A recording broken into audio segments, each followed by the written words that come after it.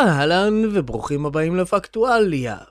התוכנית משודרת בחסות כל הפטרונים והתומכים שלנו ששמים את הכסף שלהם איפה שהאוזניים שלהם נמצאות, שבזכותם אתם מקשיבים ליצירות הפאר שלנו. אם גם אתם רוצים לעזור לנו לגדול ולאכול, אז לכו עכשיו ל-www.פקטואליה.com, איפה שתמצאו לינקים לפטריון שלנו, שם תוכלו לתרום לנו עבור כל שידור שאנחנו עושים, ולפייפל שלנו, איפה שתוכלו לתת לנו תרומה חודשית או חד פעמית. וכמובן יש לינקים כל השיט הזה בתיאור של הפודקאסט.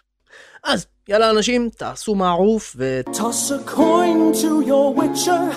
עכשיו, אם אתם פעם ראשונה כאן, פקטואליה ערוץ יוטיוב, איפה שאנחנו עושים סטרימים קבועים עם אנשים שלא שמעתם עליהם, אומרים את הדברים שאף אחד לא מוכן להגיד, על נושאים שאף אחד לא מוכן להזכיר. אם אתם רוצים לראות את השידורים לייב ולהצטרף לדיון, כל הלינקים באתר שלנו ב-www.פקטואליה.com.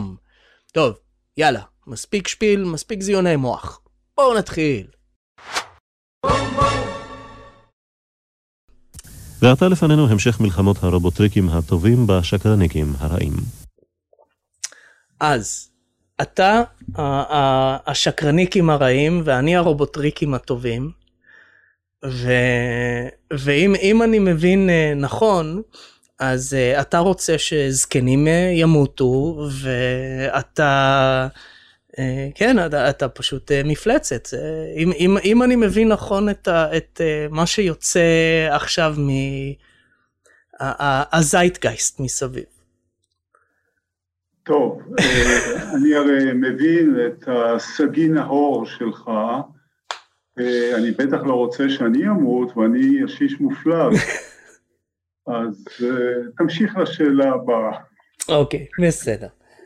אז הנה האישו, אני אנסה לסכם את למה אנחנו במצב הזה ולמה אני מסכים, ואנשים שעוקבים אחרי התוכנית הזו יודעים שאני כבר בינואר, בסוף ינואר אמרתי חברים יש לנו כאן בעיה. והנה האישו, יש לנו כאן וירוס עם מספר התרבות בסיסי כנראה די גבוה, 2 זה יהיה די, בוא נגיד ככה, 1.5 זה המינימום המוחלט, אבל... יש אומרים 6.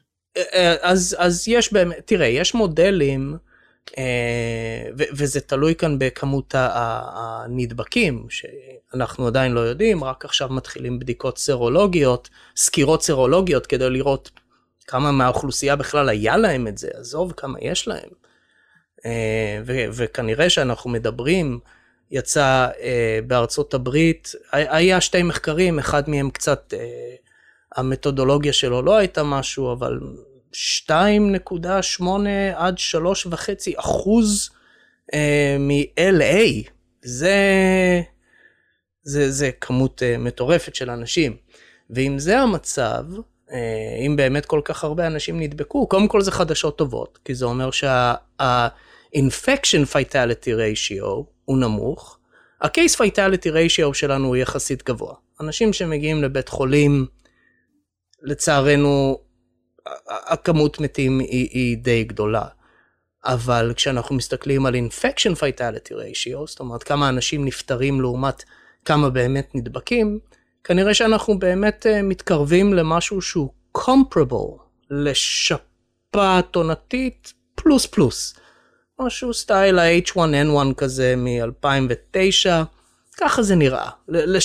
זה איפה שהמספרים מתכנסים, וה-case fatality ratio, קשה להגיד, אז אוקיי, ה-infection fatality ratio, המספרים שיש לנו עכשיו, זה בין 0.1 ל-0.5%, כאשר 0.1 זה שפעת רעה. 0.5 זה גבוה, פי 5 משפעת רעה. הבעיה הגדולה היא שאם אנחנו מדברים על וירוס שיש לו מספר התרבות כל כך גבוה, גם אם אנחנו מדברים על אנשים, בוא נגיד ש50% הם אסימפטומטיים לחלוטין. אוקיי? אז בוא נגיד מיליון... אז אוקיי, תגיד לי כמה ואנחנו נוכל לעשות איזשהו מספר, כי בכל זאת אני רוצה... נורא חשוב לי, לא שיעשו הגחכה של צד אחד ולא של הצד השני. וזה אחד הסיבות שהבאתי אותך.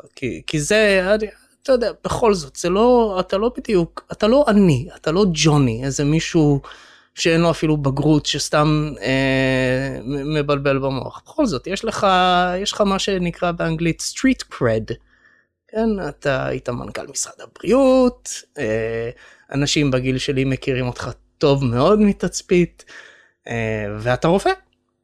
כאילו, אתה פרופר, אתה the real deal. אז זה לא שאתה סתם מבלבל במוח כאן. והגיל המופלג שלך גם אומר שיש לך לא מעט ניסיון, אז אתה יודע, אני לא...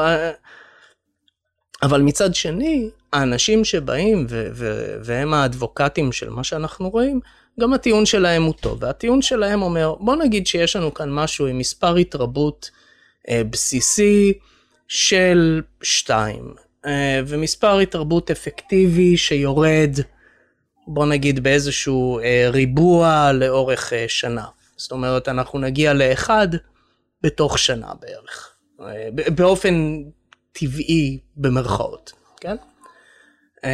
בגלל חסינות עדר, בגלל מזג אוויר, בגלל סתם אנשים שהם קצת, שנייה, אני צריך לסגור את הדלת כי יש בלגן בבית.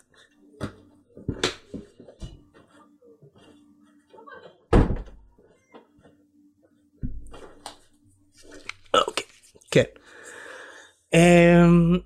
אז בוא נגיד שיש לנו 80%. אוקיי?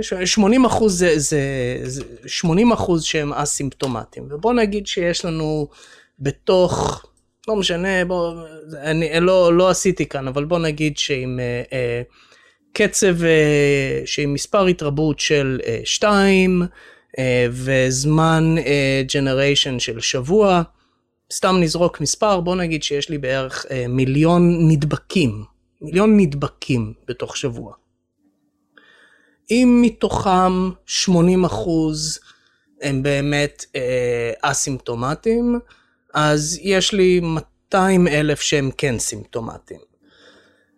בוא נגיד שמתוך אלה, וכאן אלה כבר מספרים שכן באמת יש לנו, 80% זה מה שנקרא mild cases, ואגב אני רק אגיד שאני כנראה הייתי ב-mild cases, לקרוא לדבר הזה mild זה understatement, אני במשך חודש עדיין משתעל, והיה לי secondary infection, כנראה מאיזשהו בקטריה, לא יודע מה היה שם, אבל הייתי על אנטיביוטיקה, בקיצור, סיפור מעניין, הבת שלי הייתה אפילו על אנטיביוטיקה, והיא בת 4.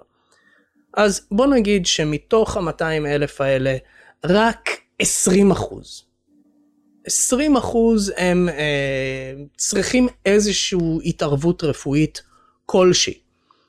זה יכול להיות אנטיביוטיקה, וזה יכול להיות אשפוז.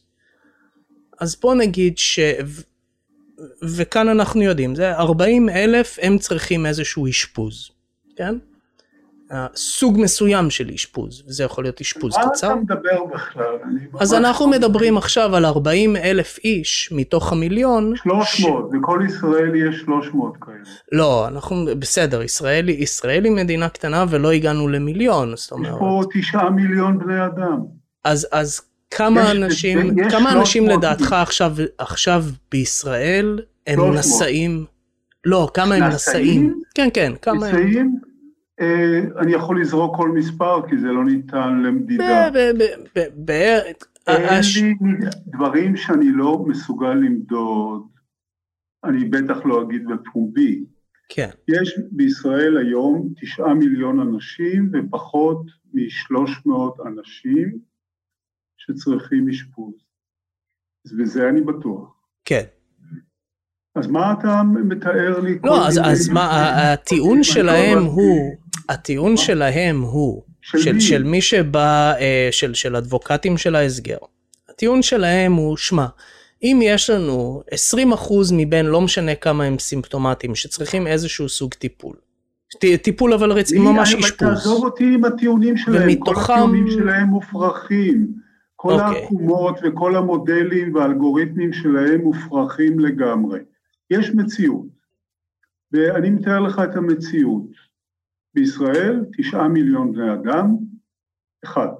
בוא נדבר על מציאות, לא על 9 מיליון בני אדם, יש אולי 250 חולים אמיתיים, אולי, יש כ-210 אנשים שמתו, כאשר בעונת שפעת רגילה בישראל, ממחלות שנקראות דמויות שפעת, זה נקרא ILI, Influenza-like illness, אז כאמור, בקורונה מתו 210, בשפעת רגילה כל שנה בישראל מתים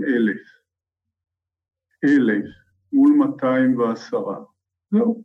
עכשיו, התוחלת חיים הממוצעת של ישראלי, כולו, כל הישראלים, 82 שנה,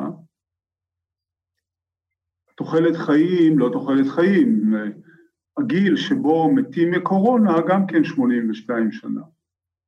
זאת אומרת שהקורונה הממוצע, איטליה, הגיל החציוני של המתים 81.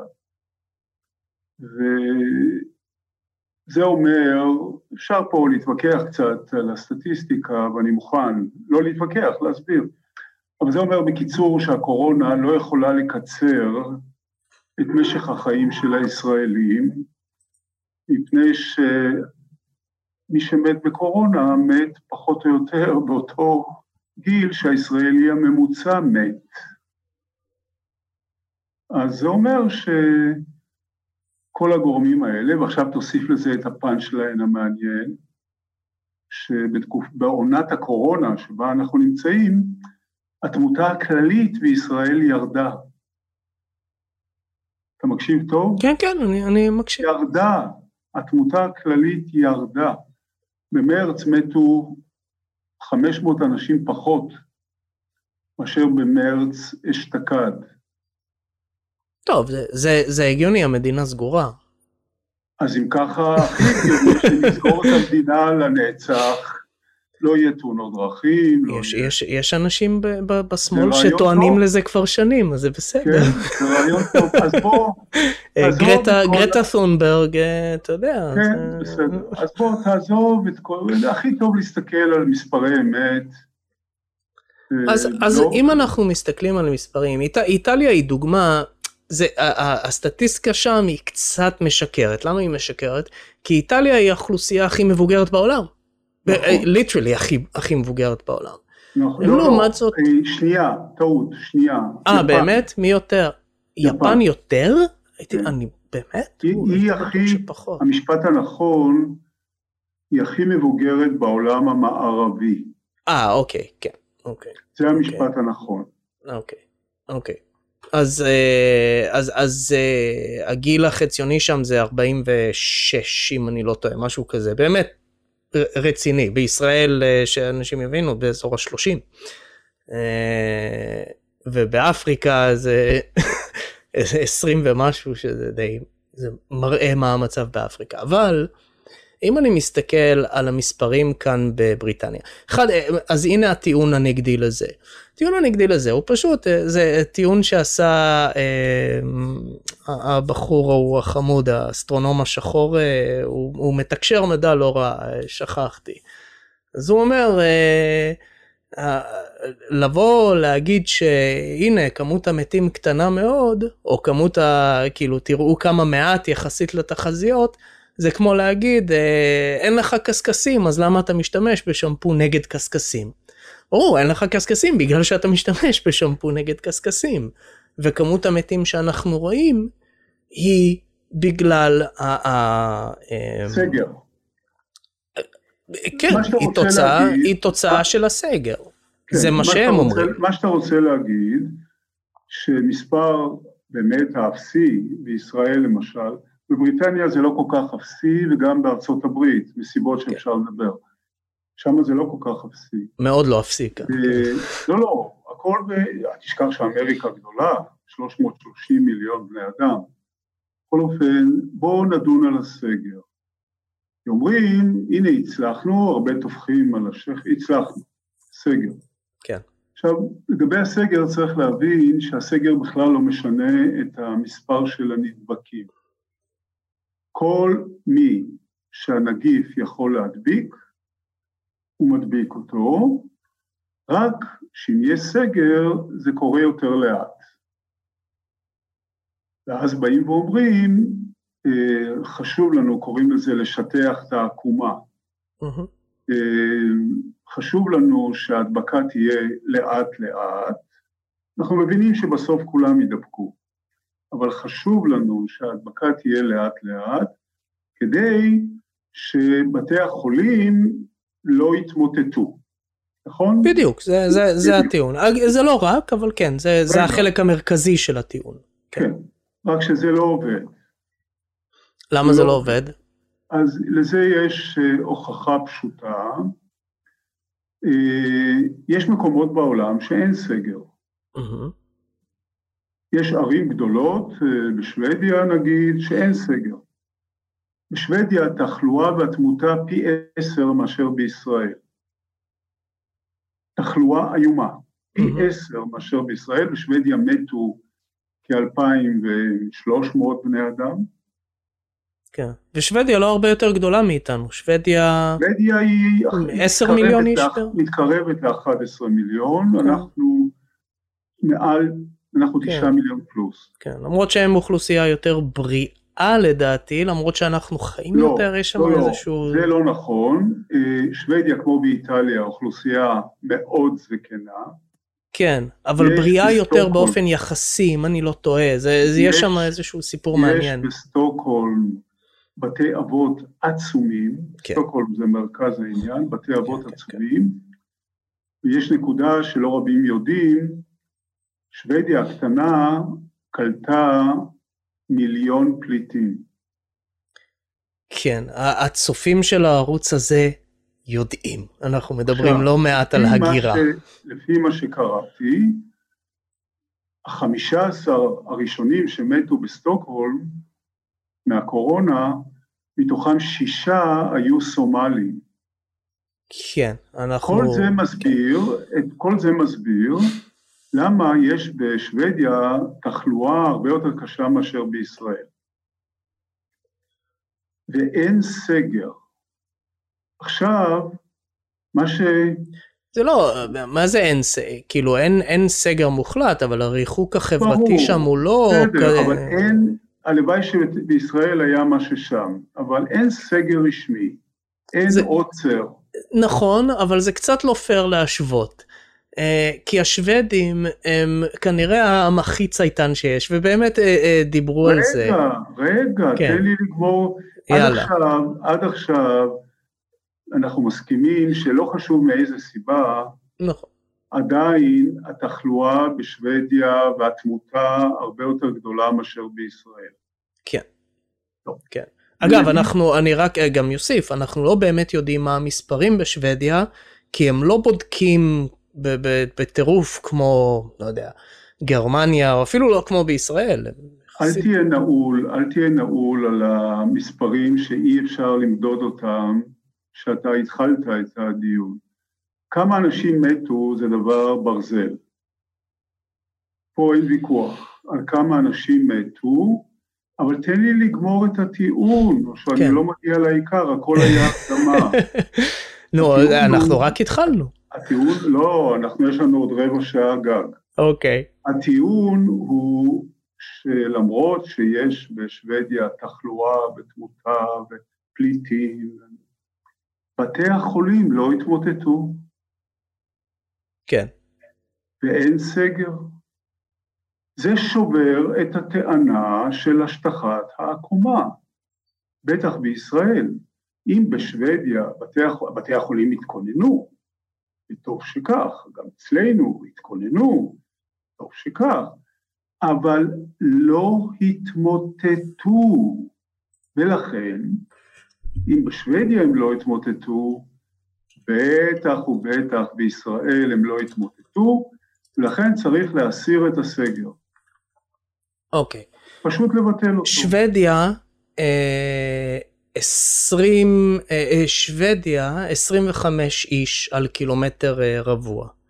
ישראל 400 איש על קילומטר רבוע. זה לא חשוב. סטוקהולם זה עיר, אתה היית בסטוקהולם בטח, זה כן. עיר כמו תל אביב, והמתים הרבים זה בסטוקהולם. אל תביא אותי שם לאזורים הפיריים שאף אחד לא גר שם. זה חסר משמעות. אוקיי, אז סטוקהולם 4,800 על קילומטר רבוע, תל אביב population density כפול, 8,000 על קילומטר רבוע. טוב, בתל אביב גם אין תמותה, בסדר, זה לא משמעות. לא, אני פשוט כי אנחנו מדברים על מספר ההתרבות הבסיסי, אז באופן אוטומטי מספר ההתרבות הבסיסי יש שם נמוך יותר. אבל אנחנו לא מדברים על זה, זה אתה מדבר על זה. כי אם יש שם... זה בכלל לא מעניין המספר הזה. אם יש שם אוכלוסייה שהיא באופן יחסי לישראלים, היא פשוט בריאה יותר. ברור שהיא מבוגרת יותר, אבל הם עושים יותר פעילות ספורטיבית, והם אוכלים יותר בריא. זה אחד מהאוכלוסיות הבריאות. בגלל זה אגב המערכת בריאות שלהם גם אין לה איזה קפסיטי. אני לא מבין, אתה רוצה להגיד שבשוודיה יש רק או מתים או בריאים? ומתו לא בבית החולים? 2,200 שמתו בשוודיה. אתה רוצה להגיד לי שהם מתו ברחוב? תראה, אחד הבעיות כאן קח את בריטניה. בריטניה בעצמה, הממשלה אומרת, תראה, יש לנו, אני לא זוכר אפילו כמה, אנחנו עכשיו באיזה 30,000, או יותר, והם אומרים, יש לפחות עוד מעל המספר הזה, וזה רק פעם בשבוע מתפרסם, וגם כן לא ממש, יש לנו לפחות עוד 25% on top of that, מבתי אבות, שאנחנו שתינו יודעים שאלה בכל מקרה חייבים להיות בהסגר. ואגב, משהו אחד ששתינו יכולים להסכים עליו, אני ראה לי, my Hebrew is long gone. משהו ששנינו יכולים להסכים עליו, זה שאם נגיד היו מתחילים את הפעולות האלה הרבה יותר מוקדם, בבתי אבות. כן, באופן כללי, ריחוק חברתי. להגיד לאנשים ללכת עם מסכות בסופר, זה משהו שנראה לי הגיוני לבקש.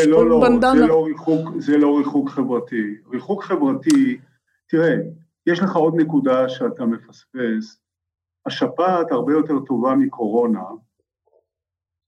בגלל שהקורונה אקסקלוסיבלי כמעט פוגעת בקשישים. כמעט, אל תביא לי את המקרה היחידי שראית בטלוויזיה. לא. לעומת זאת, השפעת בהחלט, גם כן בעיקר פוגעת בקשישים, אבל יש פגיעה די רצינית באנשים צעירים וילדים. כן. לכן אנחנו עושים חיסון לילדים נגד שפעת. מהבחינה הזו, הקורונה הרבה יותר טובה. היא לא פוגעת בצעירים. לכן, בהקשר למה שאמרת, ריחוק חברתי צריך להיות וולונטרי, ומי שצריך להתרחק זה אוכלוסיות הסיכון שאנחנו מכירים אותן. בוודאי בבתי האבות צריך ארגון מחדש של כל העניין, שלא עשו בזמן, זה סיפור ארוך בפני עצמו, וכל אדם שהוא מבוגר והוא באוכלוסיית סיכון, על פי הבנתו, כולנו אנשים חכמים ונבונים, על פי הבנתו ינהג, לשמור על עצמו. אבל עניין המסכות למשל שאתה אומר, זה עוד שרלטנות. עד לפני שבועיים היית הולך לכל משרד בריאות בכל העולם המערבי, כולל הרופא הראשי, ה-General Surgeon של משרד הבריאות האמריקאי, כולל מסמכים של ארגון הבריאות העולמי. טוב. היו אומרים לך על המסכות, חשוב שלחולה תהיה מסכה, שלא יפזר. כן. חשוב שלסגל הרפואי תהיה מסכה, שלא ידבק. כן. אבל לגבי סתם אנשים, במרחב הציבורי הרגיל, עם מסכות לא מקצועיות, היו אומרים... גם בנדנה על הפנים תמנע ממך לרסס את כל האזור שלך בזה. לא, עד לפני שבועיים גורמים רשמיים אמרו, לא צריך, זה לא עוזר. כן, כי היה כאן עניין אחר, אם אתה רוצה, אני מוכן גם לפתוח את זה, הממשלה הייתה בתחרות עם הציבור, על מי מצליח להשיג יותר מסכות. צודק. אז הם היו חייבים לשקר. לא, אבל הדברים האלה נאמרו תמיד, עוד לפני שהקורונה הייתה. הסיפור של מסכות בפאבליק ספייס, זה סיפור של העולם המזרחי. כן. של החצי המזרחי. בעולם המערבי זה מעולם לא היה. תיזכר בתקופה הפרה-היסטורית, לפני הקורונה. תקופת הניאדרטלי, כן, שהיינו ניאדרטלי. כן. אז לא הלכו עם מסכות. פתאום, בתוך שבוע, שאין שום מחקר חדש, שום ממצא חדש, שום מדידה, פתאום זה נהיה האמצעי העיקרי למניעת הדבקה. דרך אגב, זה גם לא יעזור, כולם ידבקו. טוב, לא כולם, אבל בוא נגיד שנגיע לאיזה 80%. מי שיכול, לא כולם הנגיף יכול, אבל כולם ידבקו. לא, גם באיזשהו שלב אנחנו נגיע לחסינות עדר, שאני חושב... איך נגיע לחסינות עדר אם לא כולם ידבקו? לא כולם, מספיק, אני חושב שבער... כשאני אומר כולם, אני מתכוון לרוב...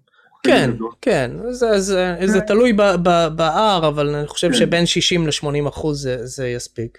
אז תראה, יש כמה בעיות שצריך...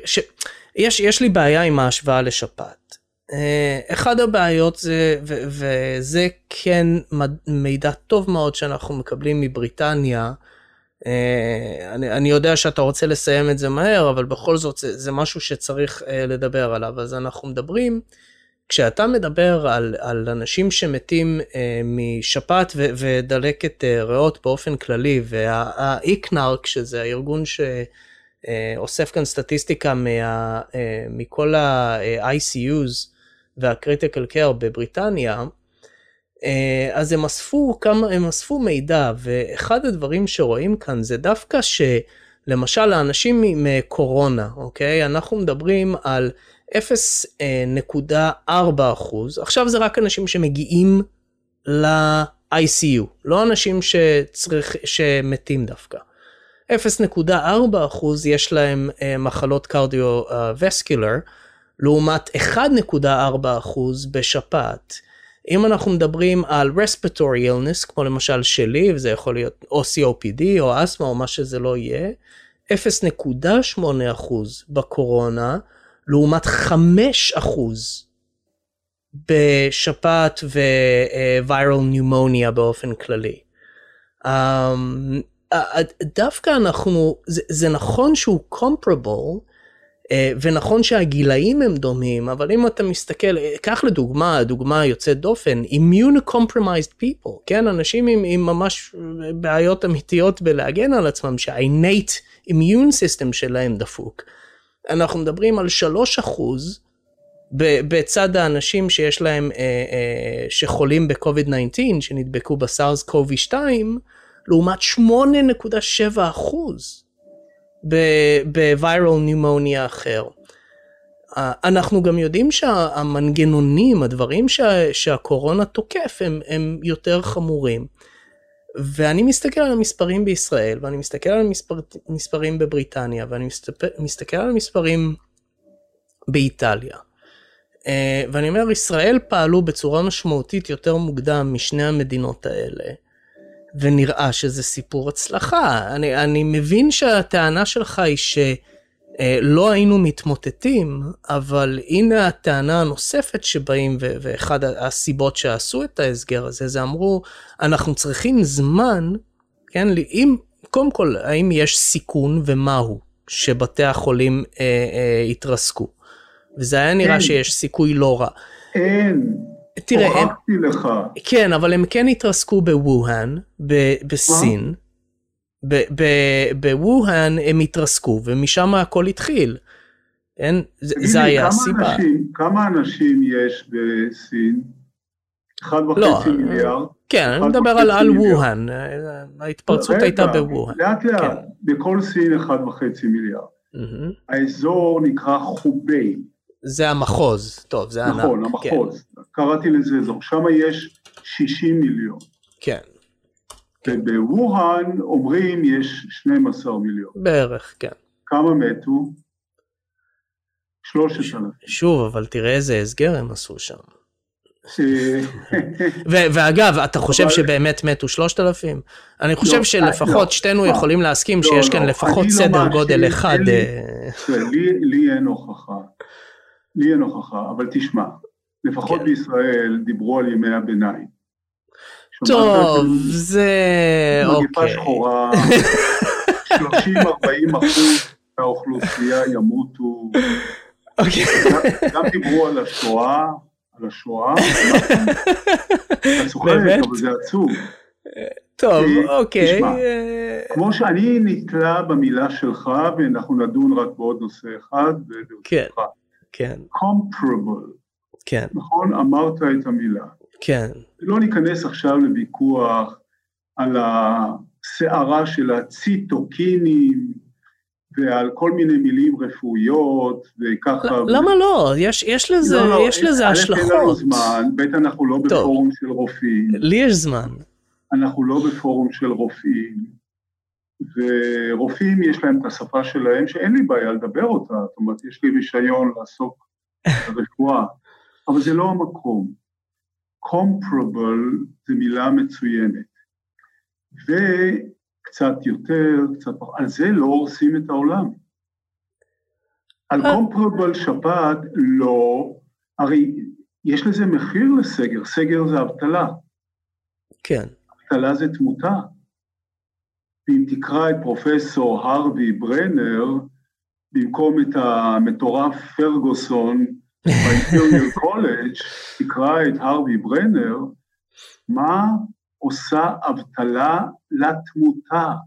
יותר ימותו מהאבטלה מאשר מהקורונה. באמת, כי דווקא מה שאני קראתי, מחקרים שהסתכלו גם על 2008 ואפילו על 1929, דווקא התמותה יורדת בזמן של משברים כלכליים, שזה counter-intuitive to the extreme. אני לא האמנתי כשקראתי את זה, אבל אני גם קראתי את זה.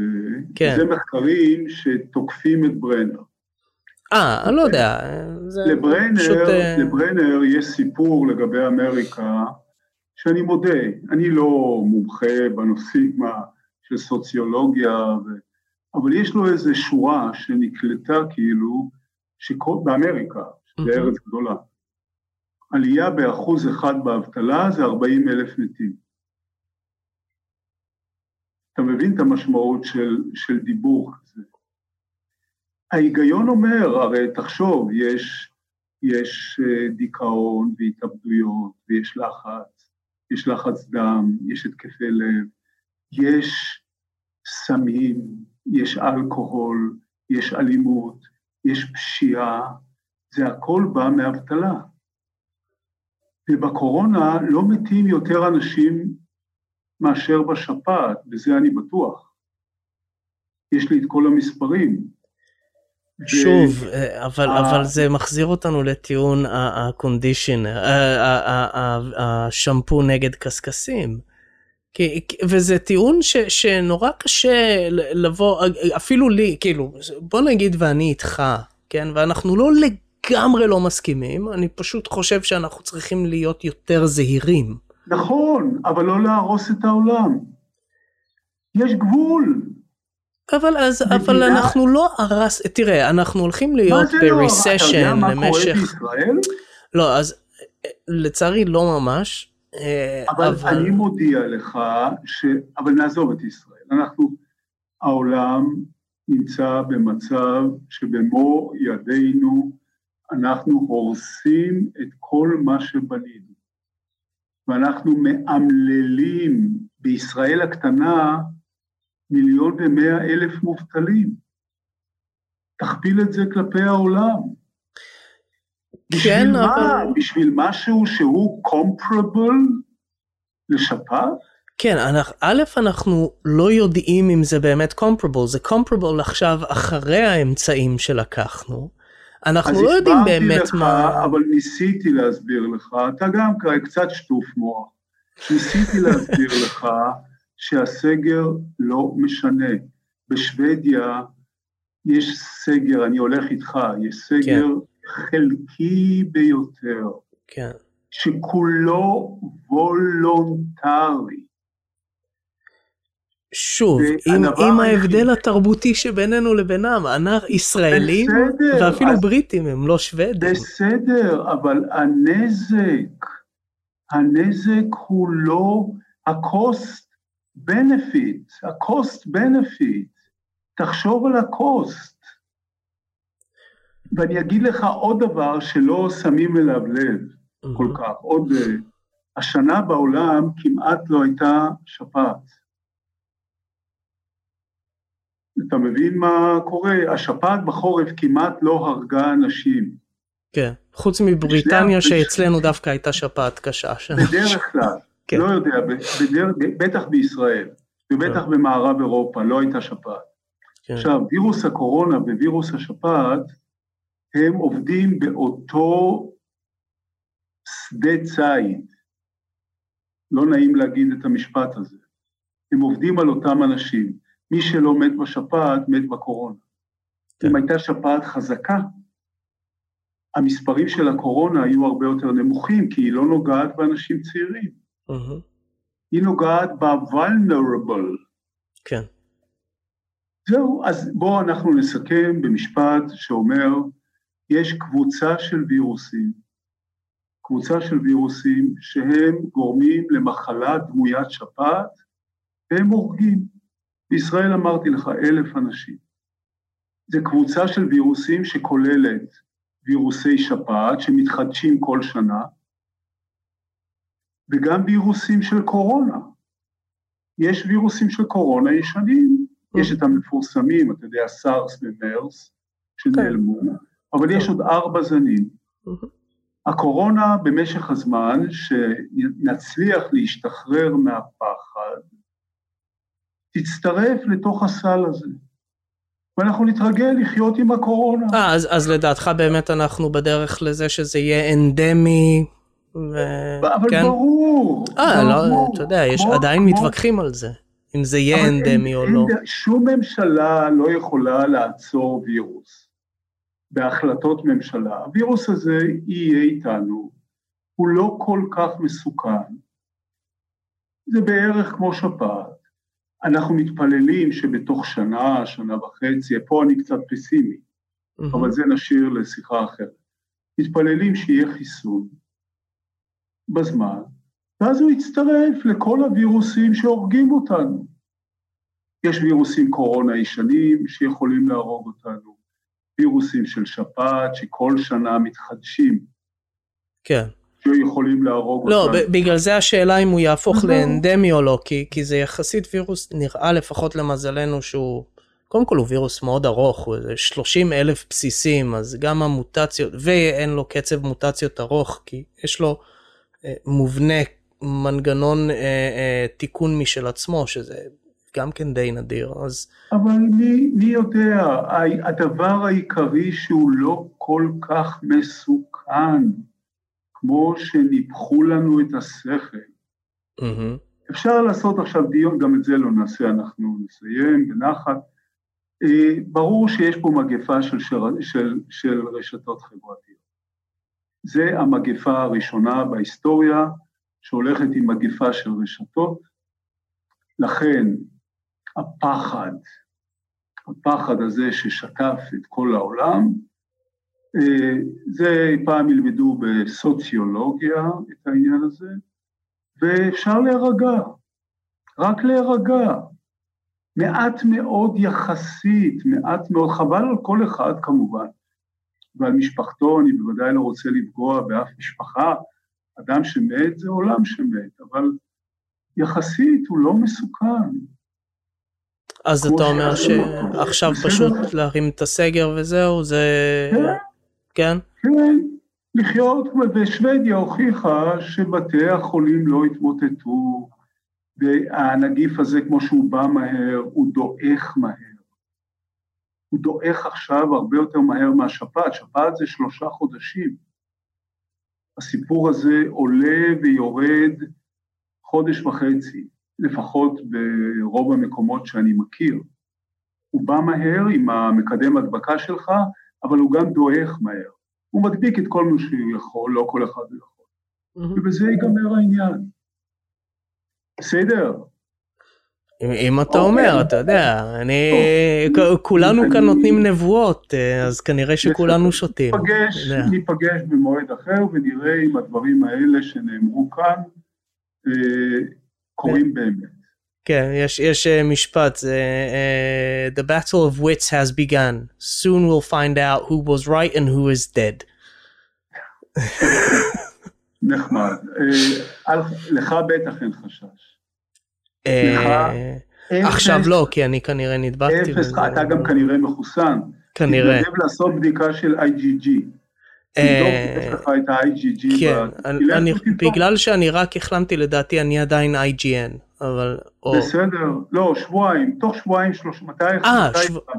אני ממש עכשיו סיימתי את האנטיביוטיקה. סיימת, בסדר, אז חכה 2-3, תבדוק אם יש לך IgG, ואז תוכל אפילו לעזור לחולים אחרים, אולי.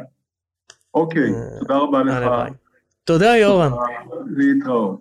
יהיה טוב. להתראות. ביי גבר. לא לדאוג. לא נדאג.